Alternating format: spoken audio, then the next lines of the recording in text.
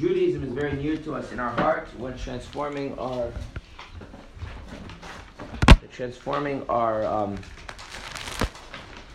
experiences from mundane desires to sincere love of Hashem is not a small thing, and only tzaddikim govern their hearts. Only tzaddikim really have true control of their hearts, as we explained in the last class. So, if you have page numbers, did you guys have page numbers in the copies or no? Okay, fine. We're at the end of the Hebrew page is 44. We are on the bottom right column, the last paragraph. But the word "so you can fulfill" it referred to love which merely leads to the performance of the commandments. This being the hidden desire of the heart, even when it does not glow openly, like flaming coals. In other words, when the Torah says that it is accessible to us to have Judaism in our heart, to actually feel, it's not referring to this transformation of what we call sincere love of God. Rather, he's talking about what we said previously, which is how this chapter began, that it was based on what we said previously, that through contemplation, a person can develop a sense of personal attachment and conviction, how important it is to them to be connected to Hashem, that provides motivation and enthusiasm for the mitzvahs, even though they have not actually transformed their experience of life, so that their only point of reference is the closeness to God. Okay? So, what we have to do is we go back what we learned in the previous chapter, that there's kind of these two levels of emotion. There's emotion in as much as it connects me to what I'm doing, and there's emotion which really transforms my entire experience of life. Which kind of emotion is the Torah claiming that it is close to us, accessible to us, that we all can reach? It's that first type, the type that connects us to our actions. Okay. 2 points I want to make clear. Number one is that he's basing this on the end of the verse. It says it's in your heart so that you can fulfill it. Meaning the level of the heart is the level of the heart that relates to our behavior. The other thing is, this is not talking about the behavior itself. Okay? In other words, the question here is not, do you have the free will? This is going to be important as we go through the chapter. The question is not, do you have the free will to comply with the dictates of the Torah? Right? The whole question is here, how much is it within my ability to feel close to Hashem within the context of Judaism? And the answer to that is it depends. If we're talking about the kind of feeling that our sense of Hashem is our sole orientation for how we value, how we love, how we experience, then that's not really within our ability. That's something that only tzaddikim have. But if we talk about cultivating that sense in as much as it provides a sense of meaning and attachment to the mitzvahs, then that's within our abilities. And the reason for this, he goes on to say, this thing is very near, and it is easy for any person who has brains in his head, for his brain is under his control and he is able to concentrate on anything he wishes. And thus, if he will then contemplate on the greatness of the Ein Sof Blessed, contemplate the greatness of Hashem, he will inevitably generate his mind, at least the love of God, to cleave to him through the performance of his commandments and the Torah, which is what we discussed in the previous chapter. Now, I want to point something out. This expression, someone who has brains in their head, it's funny, right? So in the Hebrew, so they did caption in English. It is easy for any person who has brains in his head. Now, grammatically, that seems to imply that there's a category of something called persons, and there's a subcategory of those persons who have brains in their head, implying there is a category of people who don't have brains in their head. Right? So, what I'm going to tell you, I don't know if this is not necessarily this is not the straightforward, simple meaning of the Tanya. It's a more abstract, Kabbalistic symbolism, but it turns out to really actually connect back to the straightforward meaning of the Tanya. We previously discussed how the forehead, the skull represents will in the previous class. I mentioned this. Mm-hmm. Okay, I'm not going to go back into the represent. Okay, so if you have brains in your skull, it means your intellect is under your volitional control. In other words, people have a rational mind, right? The ability to contemplate, pay attention, right? Does that mean every single human being really has volitional mastery over their rational mind, that they can use it as they wish? But to put this in very simple terms, can you use your mind the same way you use your pen? Or for that matter, take a limb, your foot, right? You can walk around however you wish, right? Can you use your mind the same way? Now, is that because you are incapable, or because that's something that requires training, it requires maturity, right? In other words, it is a normal human feature, right? We said previously in previous class, we don't have volitional control over our emotions, right? So it's like this. Our emotions, we do not have volitional control. You can't just decide that I'm going to feel differently than what I do, right? It doesn't work like that, unless you're a tzaddik. Our limbs and our behavior, we have volitional control over that, right? What about our reasoning mind? Let's say, the general thing about human beings is yes, but if you get down to it, that's not always the case. For instance, sometimes a person is a bit scatterbrained, a person is having a difficulty focusing, right? Sometimes a person hasn't learned, right? It's like, I might, in theory, have volitional control over my hands. It doesn't mean I can play piano because I haven't trained my hands to do that properly, so I need to use my volitional control over my hands to train myself to play, and then I can actually choose to play a piece of music. So, this idea that you can just contemplate the greatness of Hashem, right, because you can concentrate and contemplate anything you wish, kind of assumes that what's the relationship between your will and your reasoning mind? Is that your will has mastery over your reasoning mind. If that's not true, is anything that we've learned really going to be applicable? Are you going to be able to do that? No. Okay. So, does that kind of imply that what he's saying here is not universally applicable? Yes. Yes. Okay. Is that clear to everybody? Okay. We touched on this previously when I said that there were that there's problems that can occur that prevent this method of contemplation taking place, and that's why the Alter Rebbe chapter 18 gives a new approach. Okay. So this touches on that idea. So yes, it's kind of a clever thing. Anybody who has a brain in their skull, right? But in a deeper sense, it's meaning assuming that you have that kind of willful volitional control of your reasoning mind, right? Then of course you can do this. But if for whatever reason you're in that category of people, which we're going to say is a minority of healthy adults, well then, okay, it may not be applicable to you, right? And that's something to be addressed at the beginning of chapter 18. Okay. And this, okay, now there's an obvious objection to this, which is, and I want to frame this from the kind of Hasidic lens. The Hasidic lens takes for granted that simply complying with the rules of Judaism is not enough.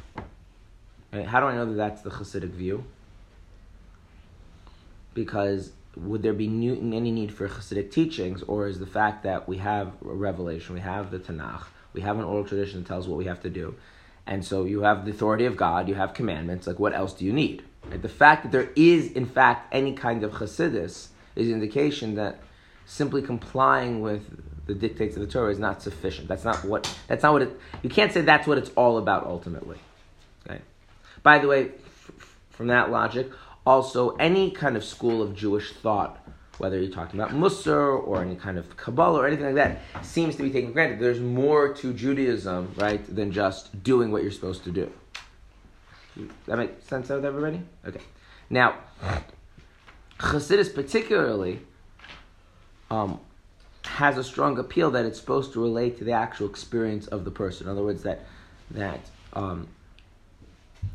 there's supposed to be a kind of closeness to Hashem that the person actually achieves that is not just in some sort of mystical sense, but like it actually is meaningful and significant in their lived experience. Right? And it seems to be that would imply, if you go with that train of thought, that the ultimate closeness to Hashem would be if you could transform your emotional experience to, as he says previously, love Hashem with truth, right? That you have no mundane desires anymore. Right? So it seems to be that the Torah is telling us that you can have this kind of closeness with Hashem, but the real ultimate truth of Judaism, of real genuine closeness, is not accessible to everybody. Right? And that is problematic. Okay? It's problematic for many, many reasons. The primary reason why that's problematic is because how much enthusiasm can you really have if you feel like what you are doing has a upper limit that prevents you from actually achieving what you really value? In other words, if something is really important to you, and then you say, okay, well, you can have a little bit of that, but you can't go any further, right? And there are people it makes you feel, kind of a disillusionment, a frustration, which is counterproductive to one's relationship with God. And this is a theme that the Alter Rebbe is going to address later on in Tanya in chapter 35, as he says. So he says like this: this constitutes the whole purpose of man, for it is written, this day to do them. This day refers to specifically the physical world of action, while tomorrow in the afterlife is time of reward, as explained elsewhere. Meaning that doing mitzvahs is actually the greatest closeness with Hashem, not the emotional experience. And when you realize that, the fact that you can do mitzvahs doesn't mean that you're not achieving the ultimate connection. The fact that you're doing mitzvahs without necessarily the full emotional experience of a tzaddik doesn't mean you're not achieving the ultimate connection. I'm going to just briefly outline, because I think it's important here because he makes reference to it. The chapters 35 through 37 of Tanya deal with this idea that the ultimate connection to Hashem is found through the performance of mitzvahs, and specifically physical mitzvahs. Okay? Chapters 38 through 40 deal with the idea, though, that the mitzvahs, the simple performance of mitzvahs is not sufficient, and those mitzvahs need to be enlivened, as we discussed in the previous chapter, with our emotional experience. And since the previous chapter we learned that the mitzvahs being enlivened doesn't depend on the intensity of the experience, but on how sincere it is, right? The fact that a person through contemplation can generate that sincere experience means nothing's lacking in the genuine connection with Hashem. Okay? So there's this, in a certain sense, you could think about it that there's more here that needs to be developed, right? But what he wants to make clear is that this is not telling you should settle for something secondary, but rather this idea that even though you cannot achieve necessarily the kinds of emotional experiences of a tzaddik, or even the emotional experiences that some Beinim can achieve, but the fact you can develop that kind of sincere attachment and personal connection and conviction, that is just as effective in fulfilling the ultimate purpose of our existence and being as close to God as the tzaddik.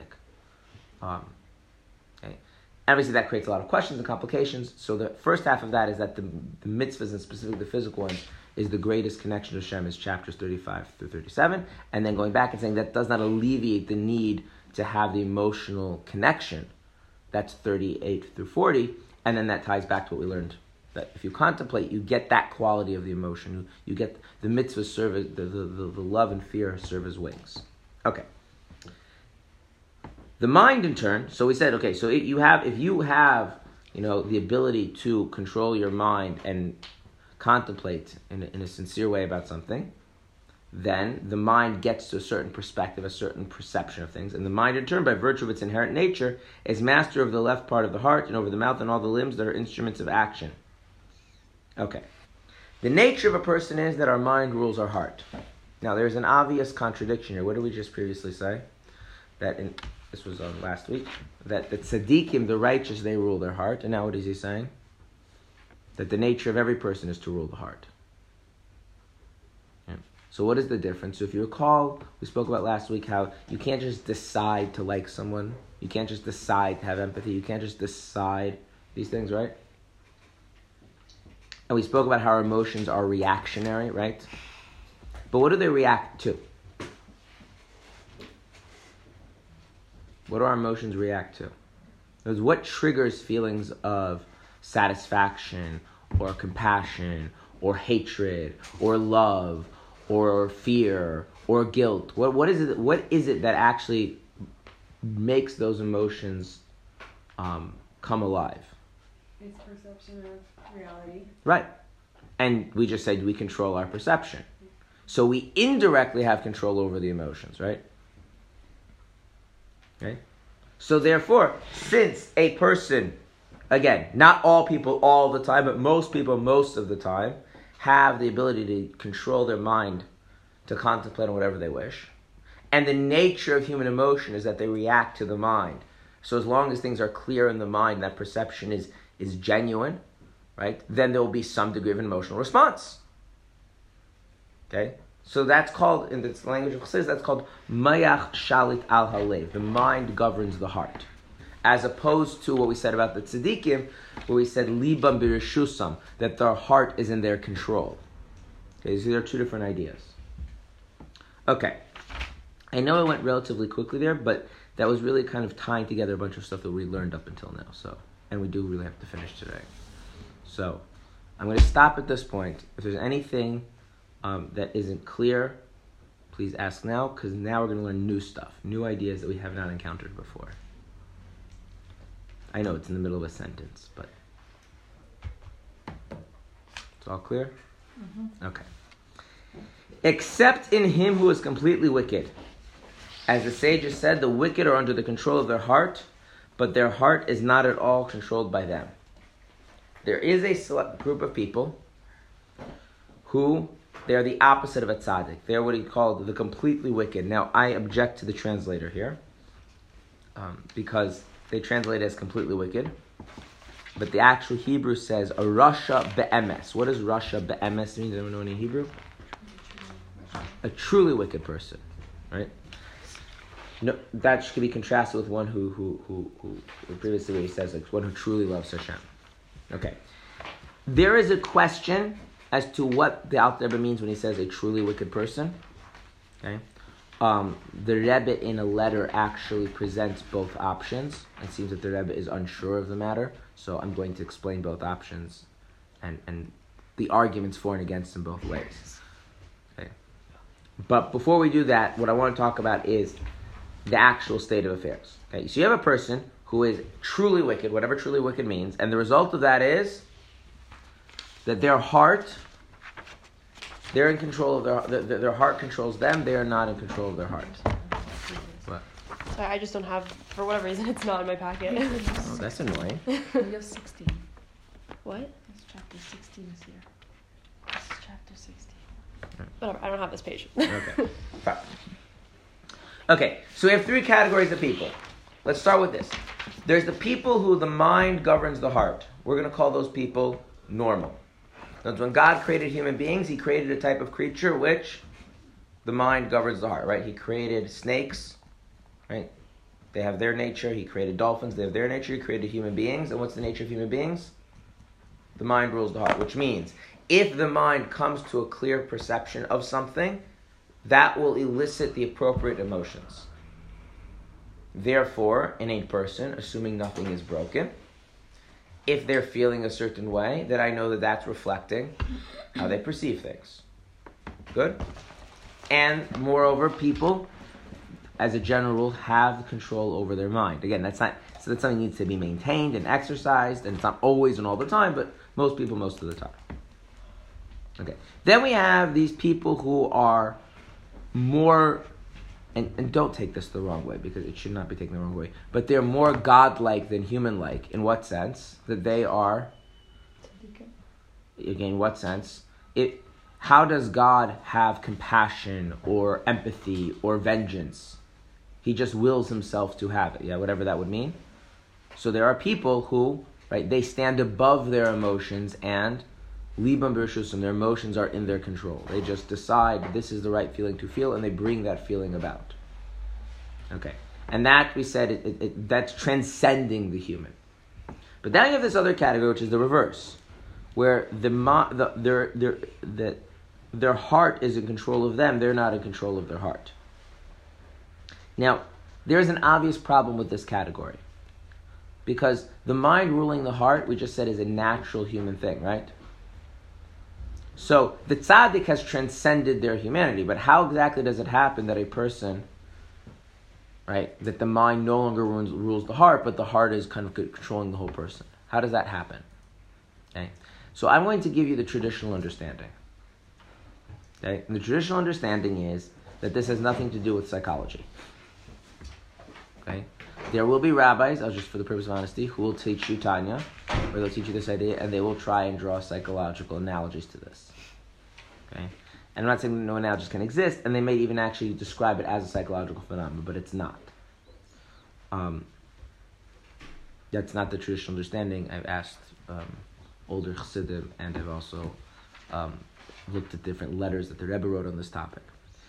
And the way you can see this is that the first thing he says about this is a punishment. Okay? And the traditional understanding is that his saying it's a punishment is to explain how something unnatural could occur. Okay? So, let me explain how this works. You have some people that their minds do not govern their emotions at all. Okay? There are people like that. Okay?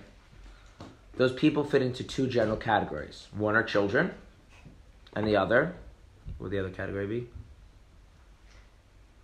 You said like mentally ill people. Right, people that are suffering certain kinds of mental illnesses, okay?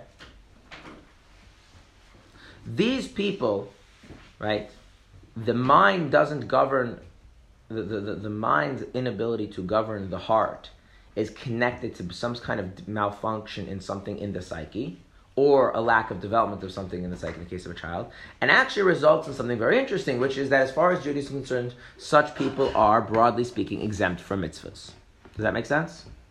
In other words, if a child does not fulfill a mitzvah, is the child sinning? No. If a person suffering with certain kind of mental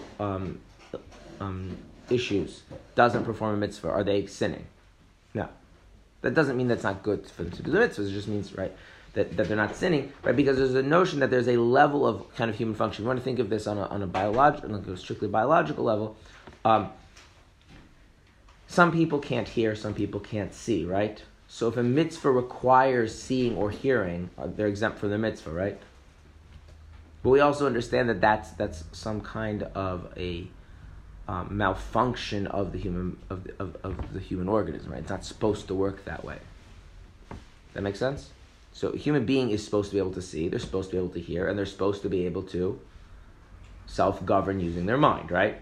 Not just their behavior, but even their emotions. What do you mean malfunction? Because Hashem made them blind. That's a theological question. Why Hashem makes broken things? Okay.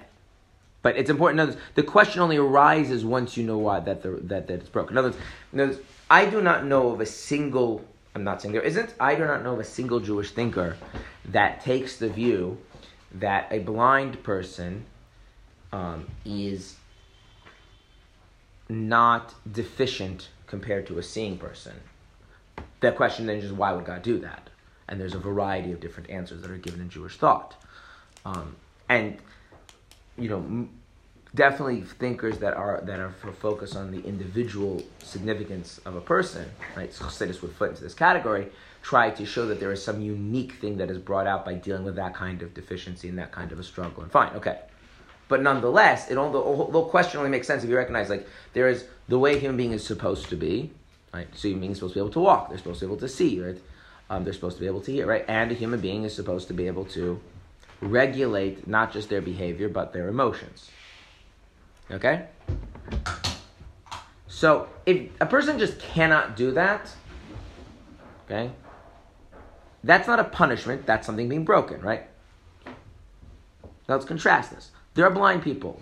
There are Jewish thinkers that think every deficiency is a form of punishment, but that's generally not the way we think about it. We generally don't think that way, that it is because you have sinned, therefore this specific negative thing occurred. It's not so black and white like that. Not that there isn't reward and punishment. Okay. So a blind person, does that mean the blind person is being punished with blindness? Not necessarily. Okay. Now, in Egypt, there was a plague of darkness, right? And the Egyptians couldn't see. Now, that was a punishment. Make sense? But there's a difference, right? In other words, God does something that is unnatural as a response, as a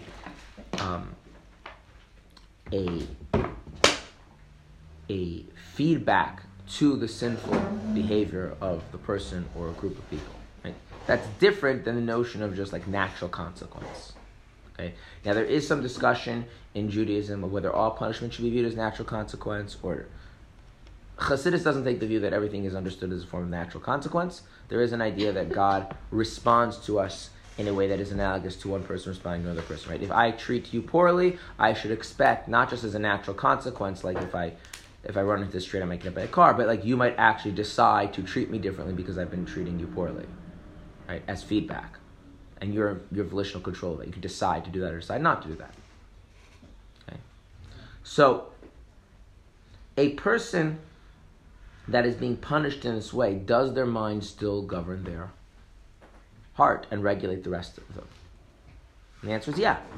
It's just when it comes to God, it's not going to work. So this is a person who can still function and, have a family and hold down a job, and, when they see something as a problem, they can stop doing it. And, if they need to work on, kind of emotional issues that are causing destructive things in their life, they can do all of that, right? They're basically, by any evaluation from a mental health professional, they would be considered to be well within the range of normal functioning. And yet, no matter how much they contemplate the greatness of God, what happens? It stays cold and aloof and distant. It never resonates in the way that actually elicits even those kind of, the emotions in the mind and the heart that we spoke about in chapter 16. I'm still not. Can you repeat that? I said a lot of things. How far back do you want me to go? I don't understand how the emotions are under their mind, or Yeah, there's a normal, healthy, functioning person. It's just when it comes to this specific issue, when they contemplate the greatness of God, it doesn't affect them. It's not in general they don't have that ability. If a person in general doesn't have that ability, it's either because they haven't developed because they're a child, or they're mentally ill.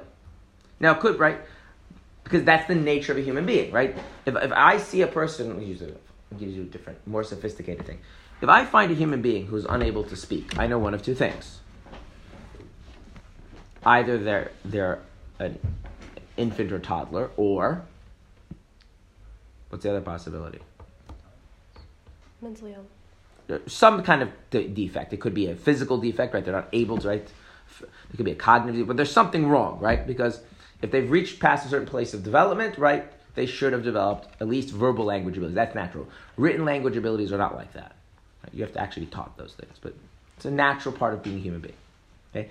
Regulating is a natural part of being human being. Doesn't mean things can't get broken. It doesn't mean things can't get messed up, right? But here we're talking about something else. Because it's a natural thing, it should be working, right? And the fact that a person does sins doesn't stop it from working. What happens is that Hashem punishes the person. We'll talk a little bit soon about why and how to understand that punishment.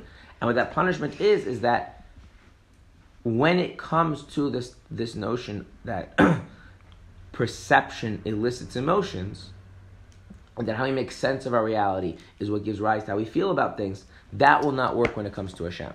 So no matter how deeply that person contemplates, it's not going to move them, it's not going to affect them. Okay. To then lead to action. What? To then lead to fulfillment. No. So this is very important. Does that mean they've lost their ability to make decisions in the observance of Torah and mitzvahs? In other words, have they lost their free will and personal responsibility? No. Okay. In other words, they are still capable of understanding that mitzvahs are important and sinning is bad and they should stop doing it, and they can act on those beliefs. Right? And that hasn't changed. We're just talking about that kind of inner emotional sense. Okay. What happens if you lose your ability to understand that something is right or wrong, or the ability to translate that into actual behavior? You go back into the exempt from mitzvahs category, right? So we're not saying everybody who is truly wicked becomes exempt from mitzvahs. We're saying a person becomes truly wicked, they lose the ability to engage in this aspect of Judaism. That the basic notion of compliance with God's will, that they still have. Right? If I really hate the government and I hate everything about it and I hate the way the country works, right? I can still recognize that it's probably not a good idea to flagrantly violate the law, right? Probably end up in jail that way, right? And so I might control my behavior because I recognize that's probably my best interest. Could a person have that kind of relationship with Judaism? That they're doing what they're supposed to be doing because they know it's the right thing to do, right? They don't want to be punished, they want to be rewarded, whatever it is. They have all sorts of justifications, and they have the mental maturity to act on those things and to regulate their behavior. But that inner part of your life where you feel connected to what you're doing, you feel driven, you feel you need the Torah, you need the mitzvahs, they can't bring that out in themselves. Why? Not because they're not contemplating, not because not because they're not delving deeply with their mind, but because God did something to prevent the perception that's cultivated in the contemplation from ever eliciting any emotions. And it only affects their relationship with God. It's not like a general inability to develop emotionally. Okay? And that's a punishment. Oh, this is only complete Rishon? This is, so in the actual thing, it says someone who's truly a Rasha. Right, truly Rishon? Yeah. Not like a Rasha B'Tova. We're going to talk about that. Okay.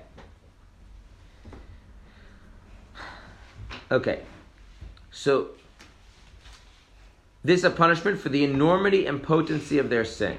So right off here, it doesn't say that this is a punishment for sin in general, but for the enormity and potency of the sin. Right? The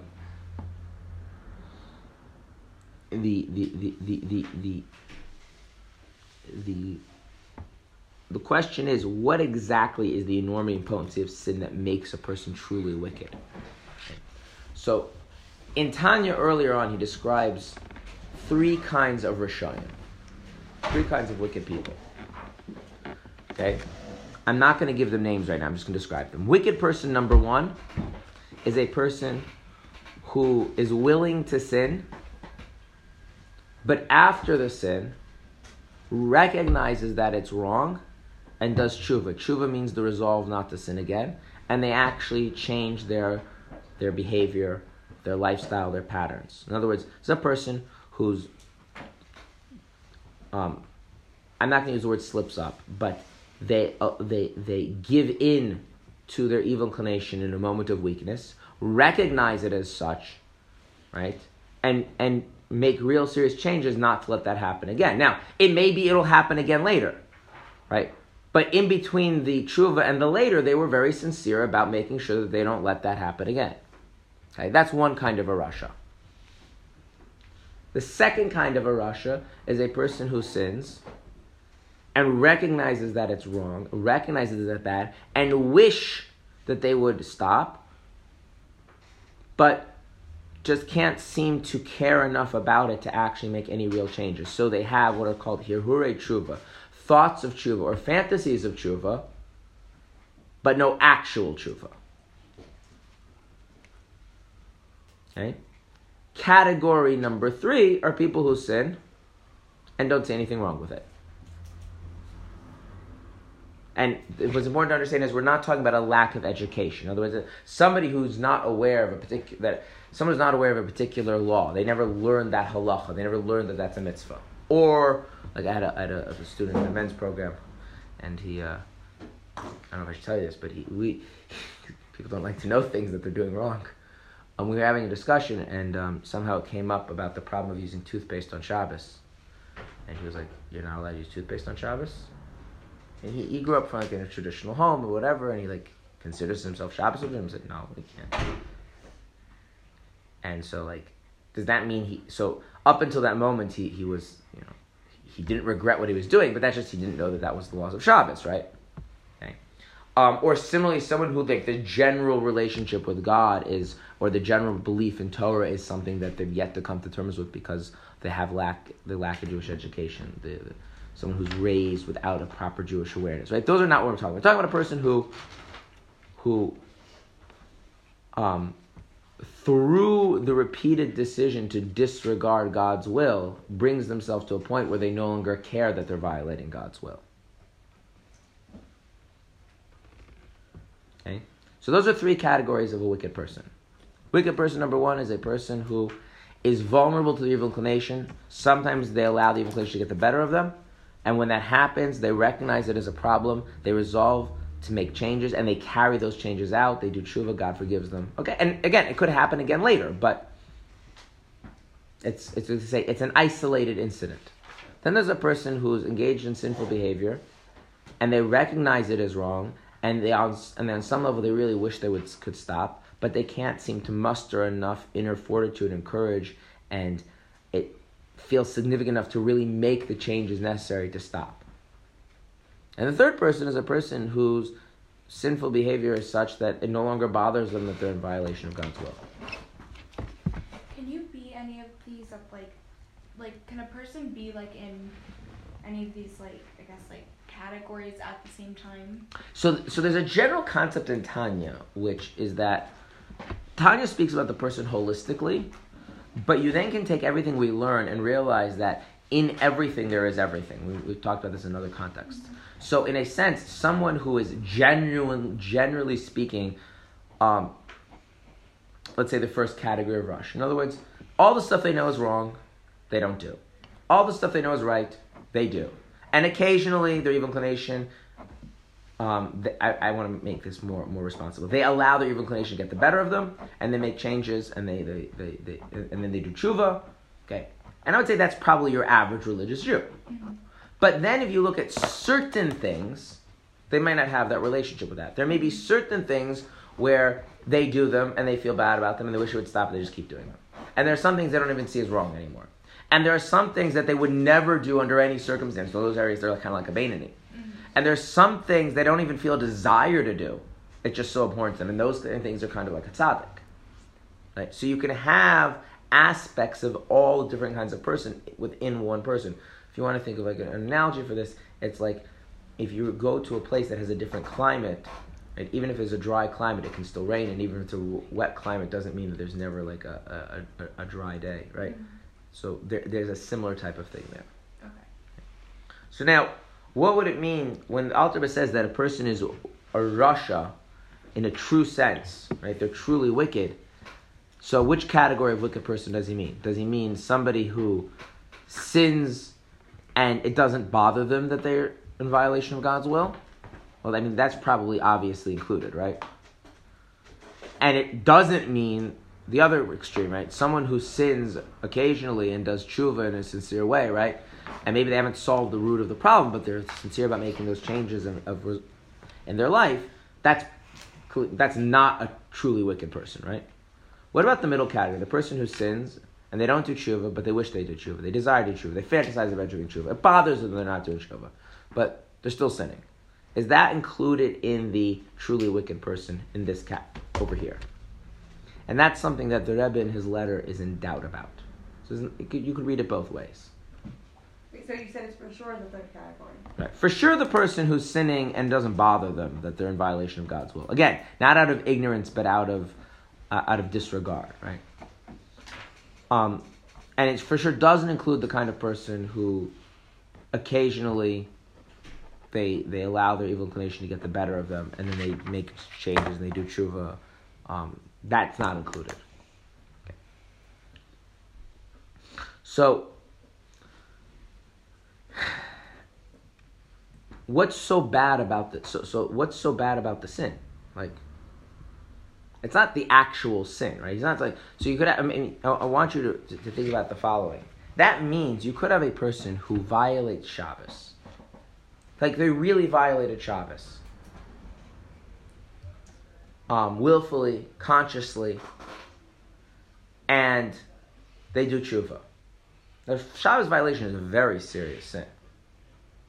And conversely, you could have someone who doesn't violate Shabbos, just because they don't really, there's no real need to violate Shabbos. They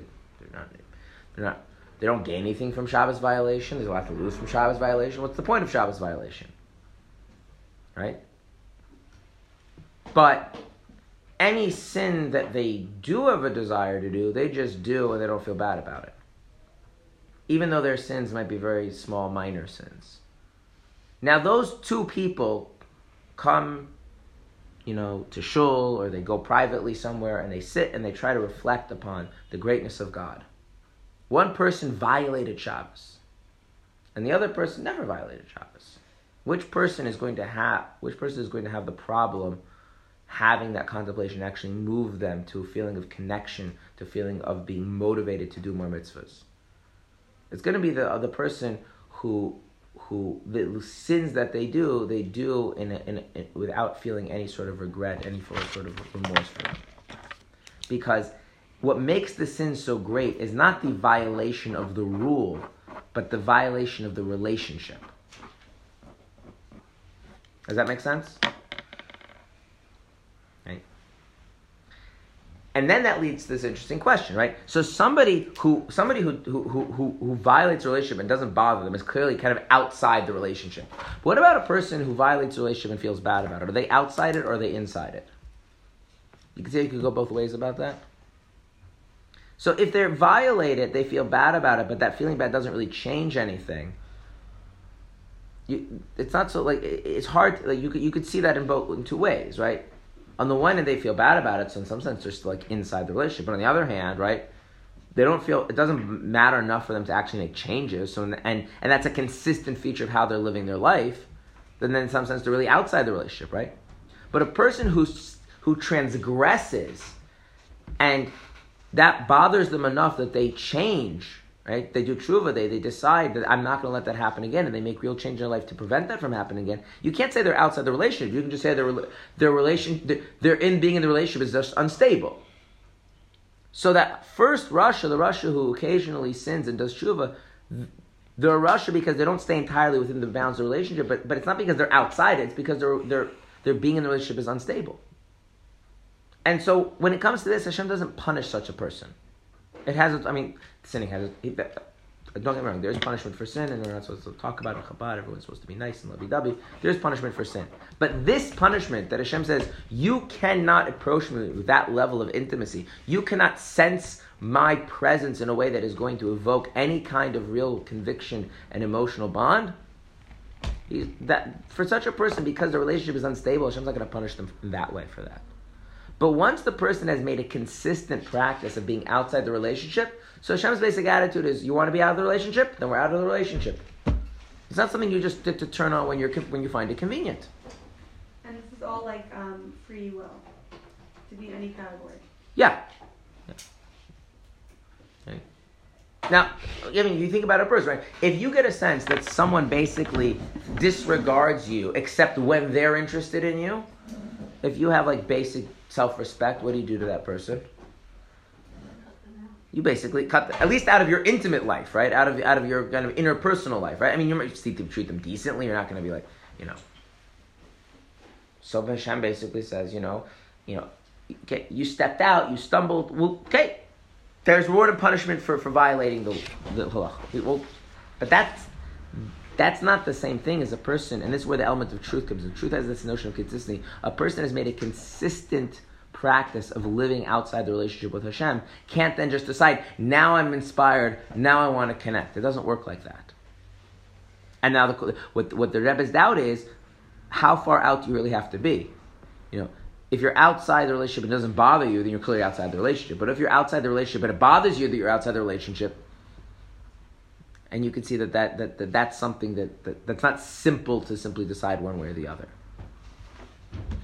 And one of the things that this means is that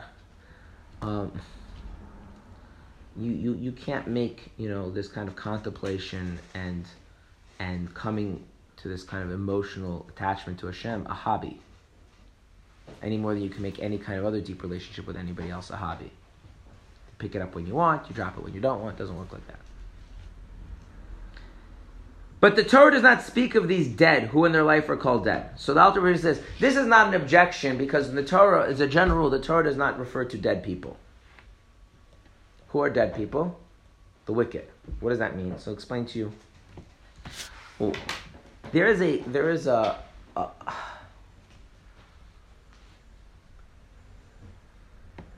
I'm going to use an analogy for a different idea altogether, but I think it will be helpful for understanding this, okay?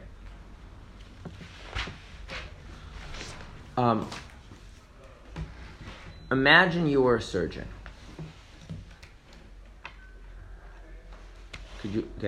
Would you feel comfortable operating on a loved one if you were a surgeon? Why not? Responsibility. Like, it's always been responsibility. feel. It's always a big responsibility. But now you feel this like connection with this person. Would the emotional connection cause like blindness almost in like your or like it would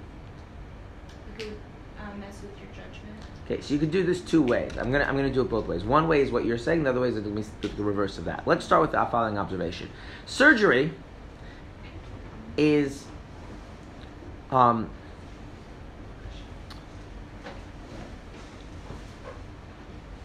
surgery is basically doing to the human body what a mechanic does to a car. Right?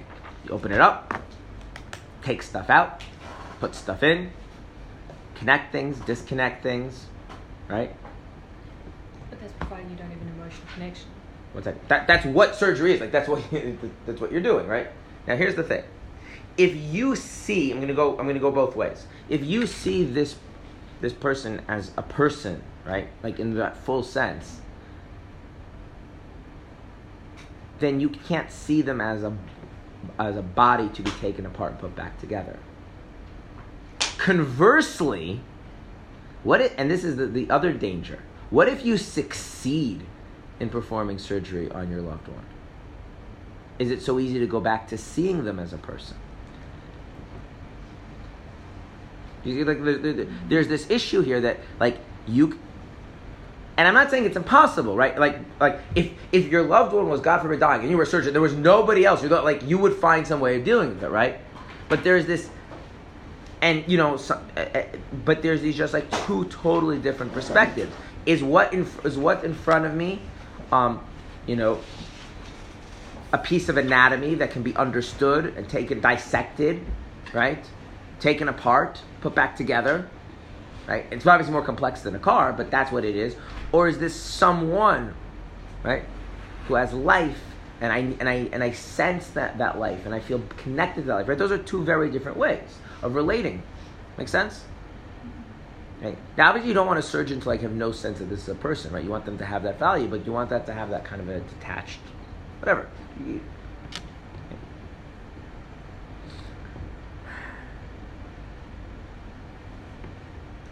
When the Torah talks to us, I open up a Chumash and I read the Chumash. Reishis bar l'kimas hashmayim v'ha'aretz. In the beginning, God created the heavens and the earth, right? Or any other verse, our verse here, right? That this matter is very close to you in your mind and your heart to do it. Okay? Is it talking to someone who looks at the Torah as the expression of God because they're in a relationship with Hashem?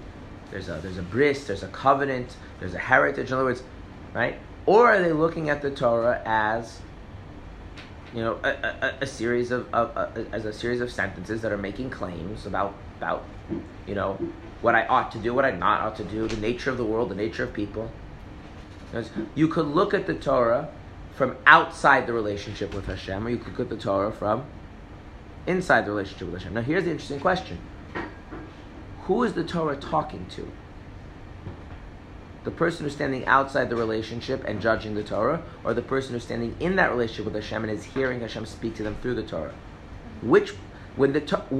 To whom does the Torah speak? Which one? One inside, right? Okay. So, if a person were to say, okay, for instance, it would say, I'll give you a different verse in the Torah altogether, right? There's a verse in the Torah that says that Hashem revealed Himself to you. Okay? There's several verses that have that thing, right?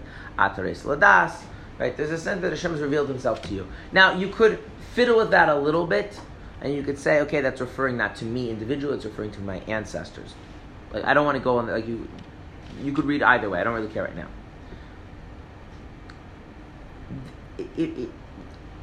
If you're sitting around with your family, I'll do the ancestors one. If you're sitting around with a family dinner, right? and somebody tells a story of what your bubby, told your Zaidi, and what happened, right?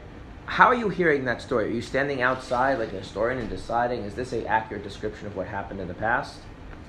Or are you hearing about your family and your heritage and the things that formed? You see, those are two very different ways. Now, is it possible to switch from one to the other? I'm not saying it's impossible, right? But you certainly can't be in both simultaneously, right? Those are two different. Okay. So now, what would be really stepping outside the Torah is somebody who can just be dismissive of Hashem. Someone who says Hashem is just not significant. Someone who Hashem is like, maybe yeah, maybe no. Like, it doesn't really. The Torah is written speaking to somebody who there's me, there's Hashem. Hashem is, the creator of heaven and earth, the one who took us out of Egypt, right? The one who and he is communicating with us, he's trying to speak to us, right? So if I want to understand the Torah, I have to be in the frame of mind of the one the Torah is speaking to. This is actually why many Jewish thinkers think that belief in God and acceptance of the Torah can't themselves be mitzvahs. Why? They're prerequisites for actually engaging with the mitzvahs, engaging with the Torah. Okay, so now, if a person is going around and sinning and they don't feel bad about it, or even possibly they're going around sinning and they feel bad about it, but not enough, but it's not important enough for them to actually change, are they the kind of person that the Torah is talking to? The person who can be a person who's that dismissive consistently of God in their life, is that the person the Torah is addressing? Is that the person Moshe is addressing when he's speaking? And the answer is no. And we actually have this rule that the wicked are considered to be dead. They're outside. They're not they don't exist. Okay? And so when it says it's close to you, it's accessible to you, right? Say, what about all these people who when they contemplate it doesn't work? And the answer is because those people are standing outside the Torah. Right? This happens a lot. You have a conversation with somebody and somebody else overhears it, and they come and say, well, I don't understand what you said, I understand what you meant. And your answer is, well, it wasn't addressed to you. You don't have the context. You're not you have to be part of that conversation. You have to be in that space to understand what I meant, for it to resonate the right way. And so basically it's like this, there are people that everything we learned will not work because they have made a decision to live outside the relationship with Hashem in a consistent manner. And the Torah, when it says Kikarev, this is close to you, is not addressing them. It's not talking to people who choose to stand outside the relationship. Hashem says, you choose to stand outside the relationship, then the relationship is close to you. I will not allow your normal processes to work to allow you to feel close to me, feel the connection to me in this kind of whenever it suits you. You want to be in the relationship, be in the relationship. You don't want to be in the relationship, don't be in the relationship. Now I want to put this in a positive light, because this is a bit harsh. Yes. Okay. Later on, the Alter Rebbe is going to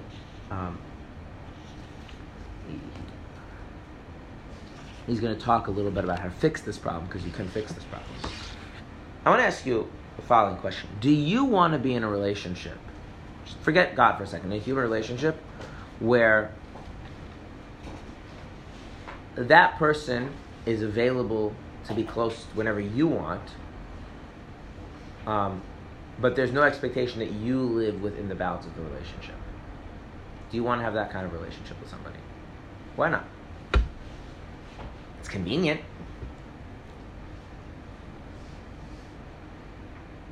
It's not real. Yeah. There's a kind of a sense that there's no integrity, that it's kind of cheap, right? There's a kind of a using of each other. So even that very fact that Hashem says, if you choose to live outside the relationship, then this avenue of closest to me is closed off to you until further notice. Even that, before we get to the fact that it can be fixed, the fact that that exists, we can understand that creates authenticity and integrity in the connection. Okay? Now, the reason why I'm saying that is because we can think that punishment can come from a sense of punishment can confirm many different things. You can punish somebody because you despise them. You're disgusted by them. You feel animosity towards them. You could punish someone for other reasons. When the Alter Rebbe is saying he's punishing, that's a choice of Hashem to interfere with the natural human process so that you can't develop this sense of closeness. But does the Alter Rebbe explicitly say what's motivating Hashem? Is it his animosity towards the person, his disdain for the person? He doesn't say it here, but if you learn Chassidus, what comes out is it has much more to do with Hashem's sense of integrity than anything else. And it's very important to understand going forward. Because if it really has to do with the sense of integrity, what if the person makes the decision, sincerely, truly, willing to take all the costs involved to say, you know what, from now on I am going to try and live in the bounds of the relationship. If that punishment was based on loathing or disdain or hatred, do you just say, oh, so, okay, no need for the punishment anymore? No, because there's all that negativity, right? But if the punishment is coming from the sense of, this is not a joke, this is a sincere thing, this has integrity, this has authenticity, and if you're not going to treat it seriously, then that's not available. Well, the minute the person is going to treat it seriously, the person is going to be genuine about it, is there any reason to keep holding on the punishment? Right? You see there's a huge difference. So if I conceive of punishment coming from a loathing or an animosity on Hashem's part, right, then tshuva is not in and of itself sufficient to address the issue. Right? But if it's coming from Hashem's sense of integrity, Hashem's sense of authenticity, Hashem's sense that this is not cheap, this is not something that should be, this is profound, and it should be treated as such. And I'm not willing to let you kind of abuse and objectify your connect with me whenever you get to feel connected, whatever you want. That just doesn't how it works.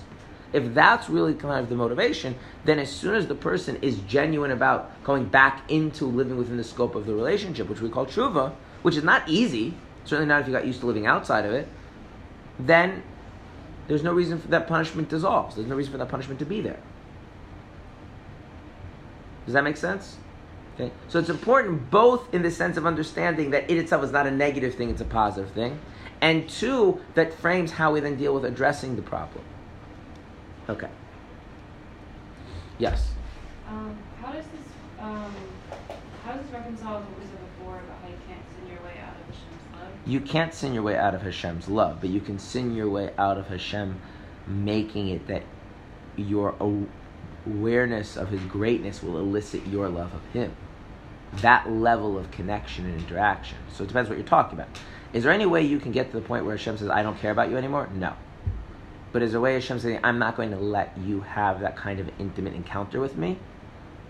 That then makes Judaism this rich and meaningful thing, but only when you're in the mood? No. So can you sin your way out of feeling closest to Hashem? Absolutely. But not actually being Right. Now there is a kind of love which we start learning in chapter 18, which you can't sin your way out of. And also doesn't require that you have deep contemplation, and also a bunch of other stuff. Okay. But that we'll learn later. Okay. What this means actually is something very interesting, and I should prepare you for this. Generally speaking, when a person is becoming more religious, they are living well within the bounds of the relationship. Again, does that mean they're necessarily complying with every single mitzvah? No, but that's a combination of lack of awareness, they just don't know, lack of comfort, they're not really familiar, right? You're used to it and it takes time to adjust, right? And there's also just the basic fact that like a person cannot change everything all at once, right? If you try to start keeping every single halacha perfectly all the time, you become so tense that you have a breakdown, right? So there's a natural progression of doing more and doing more and doing more, and human beings, like in every area, right? There's one step forward, another step forward, and then a step back, and then two steps forward, and one step back, and fine. But they're living within the relationship. It's unstable, right? It's growth. There's a bit of instability. Okay, fine. So if such a person were to contemplate the greatness of Hashem, they probably would achieve some deeper sense of connection and commitment and devotion and a sense of importance of connecting Hashem to the mitzvahs, right? And then that person gets more and more religious, and they start living a religious lifestyle, and then they discover X number of years later that when they try to contemplate the greatness of God, it doesn't work anymore. Why might that be? There can be many reasons, but one of the reasons is because now they're not living within the relationship anymore. And you say, how could that be? They're keeping more mitzvahs. And the answer is that a person could turn around after 5 or 10 years and realize that all the mitzvahs they observe have basically become habit and communal norms. And any time where there isn't the habit and communal norm, and they're not really interested in doing the mitzvah, sometimes with feelings of guilt, sometimes without feelings of guilt, they just live their life as they would, and God will have to understand. So you could be very observant halachically and really living, in some sense, outside the relationship. And then the person comes to shul or, goes into the room or whatever it is and really tries to reconnect to that place and finds that they can't. When, it was 5 or 10 years earlier when they were still not necessarily keeping all the basic things in Shulchan Aruch. They weren't fully even Shomer Shabbos, and they didn't have that problem. Now, there can be many reasons for that, but that's one of the things that can occur. Does that make sense? And that you realize that happens also in human relationships. Human relationships, you achieve a certain level of plateauing, and then people don't necessarily continue to live in the bounds of relationship. There's like the interactions, the patterns that have been set up. Okay, how do we solve this problem? Indeed, it is impossible for the wicked to begin to serve God. The emphasis of here of serving God means this kind of connecting to Hashem through the mind, into the heart, into the mitzvahs. It doesn't mean the observance of mitzvahs, right? We're not talking about the person losing their free will. Without first repenting for their past in order to shatter the klippas which form a sundering curtain and an iron partition that interpose between them and their Father in heaven. So what do they have to do? They have to do tshuva, and the tshuva breaks the barrier that allows them to again reconnect. How do they do that? By means of contriteness of the heart and bitterness of the soul over their sins, as explained in the Zohar in the verse, the sacrifices of God are a broken spirit, a broken and contrite heart.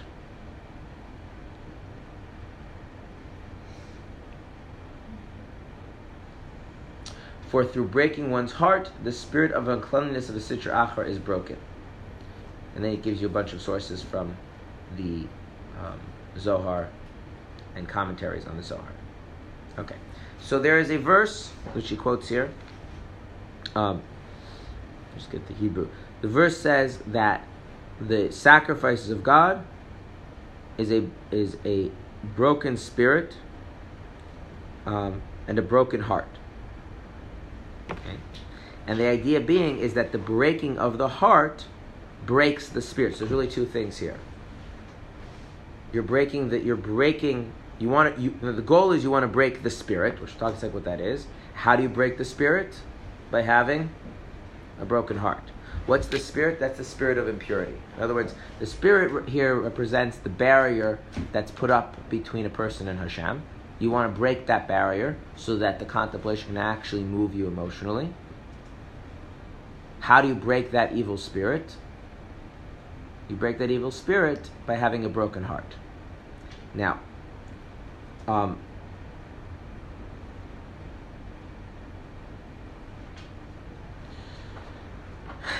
this is also an idea that the Alter Rebbe speaks about at great length in other places. Okay? And so I'm not going to do it justice now. I want to just say a few things. Number one, breaking your heart is like chemotherapy. What is chemotherapy as a concept? Like how does happen in chemotherapy? It attacks all of your cells, Right. What is it, white cells, so that then it can actually target what's actually... Right. You're trying to kill, right, things in the body so that you can then get rid of the real disease, right? And the trick is that you hopefully kill the body slower than you're getting access to the disease to kill the disease, and then you stop and the person recovers. That's the theory, right? Now, it doesn't always work that way, right? The treatment could kill the person, right? A broken heart, what the trick is, you want to breaking your heart has two things. It has two effects. One, it destroys your joy and passion for life in general and connection to Hashem in particular. And two, it breaks the spirit of the klipa, the spirit of the that's the barrier between you and Hashem. It does both. That's the honest truth. So, if you go around trying to break your heart without being very judicious about how you do it, you might end up making the problem far worse than making it better, right? Make sense?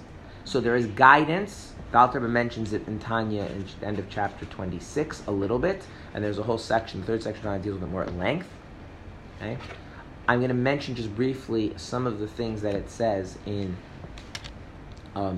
chapter 26, which is that breaking one's heart has to be done intentionally in a settled and mature state of mind, not in a reactionary, kind of spontaneous kind of way. Now, there's more to it, but just of that. In other words, a person has to be like really mature and say, I need to go through this kind of a process, and then carefully and deliberately go through that process. If they don't go approach it that way, then guaranteed they're going to destroy their zest and passion for life and service of Hashem far quicker than they're going to get rid of the spirit of impurity that's blocking their ability to have this kind of sense of Hashem. Okay? In other words, that once a person is living outside the relationship, they really need to be bothered by the fact they're outside the relationship in order to make the heart changes to go in, and then Hashem removes the barrier as well. Right? But you could just as easily just fall into kind of despair and self-loathing, and that doesn't bring you back into any relationship.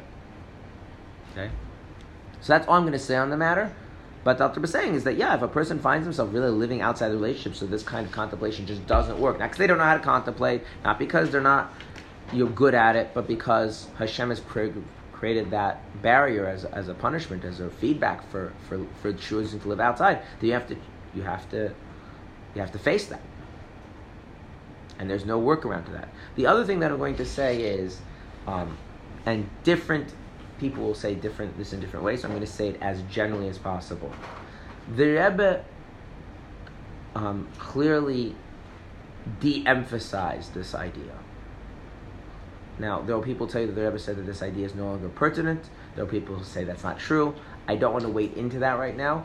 I want to just say what's kind of universal good on is that the Rebbe's sense is that our main issue is not valuing our connection to Hashem and appreciating the ability to serve Hashem and what that means, rather than having an actual barrier.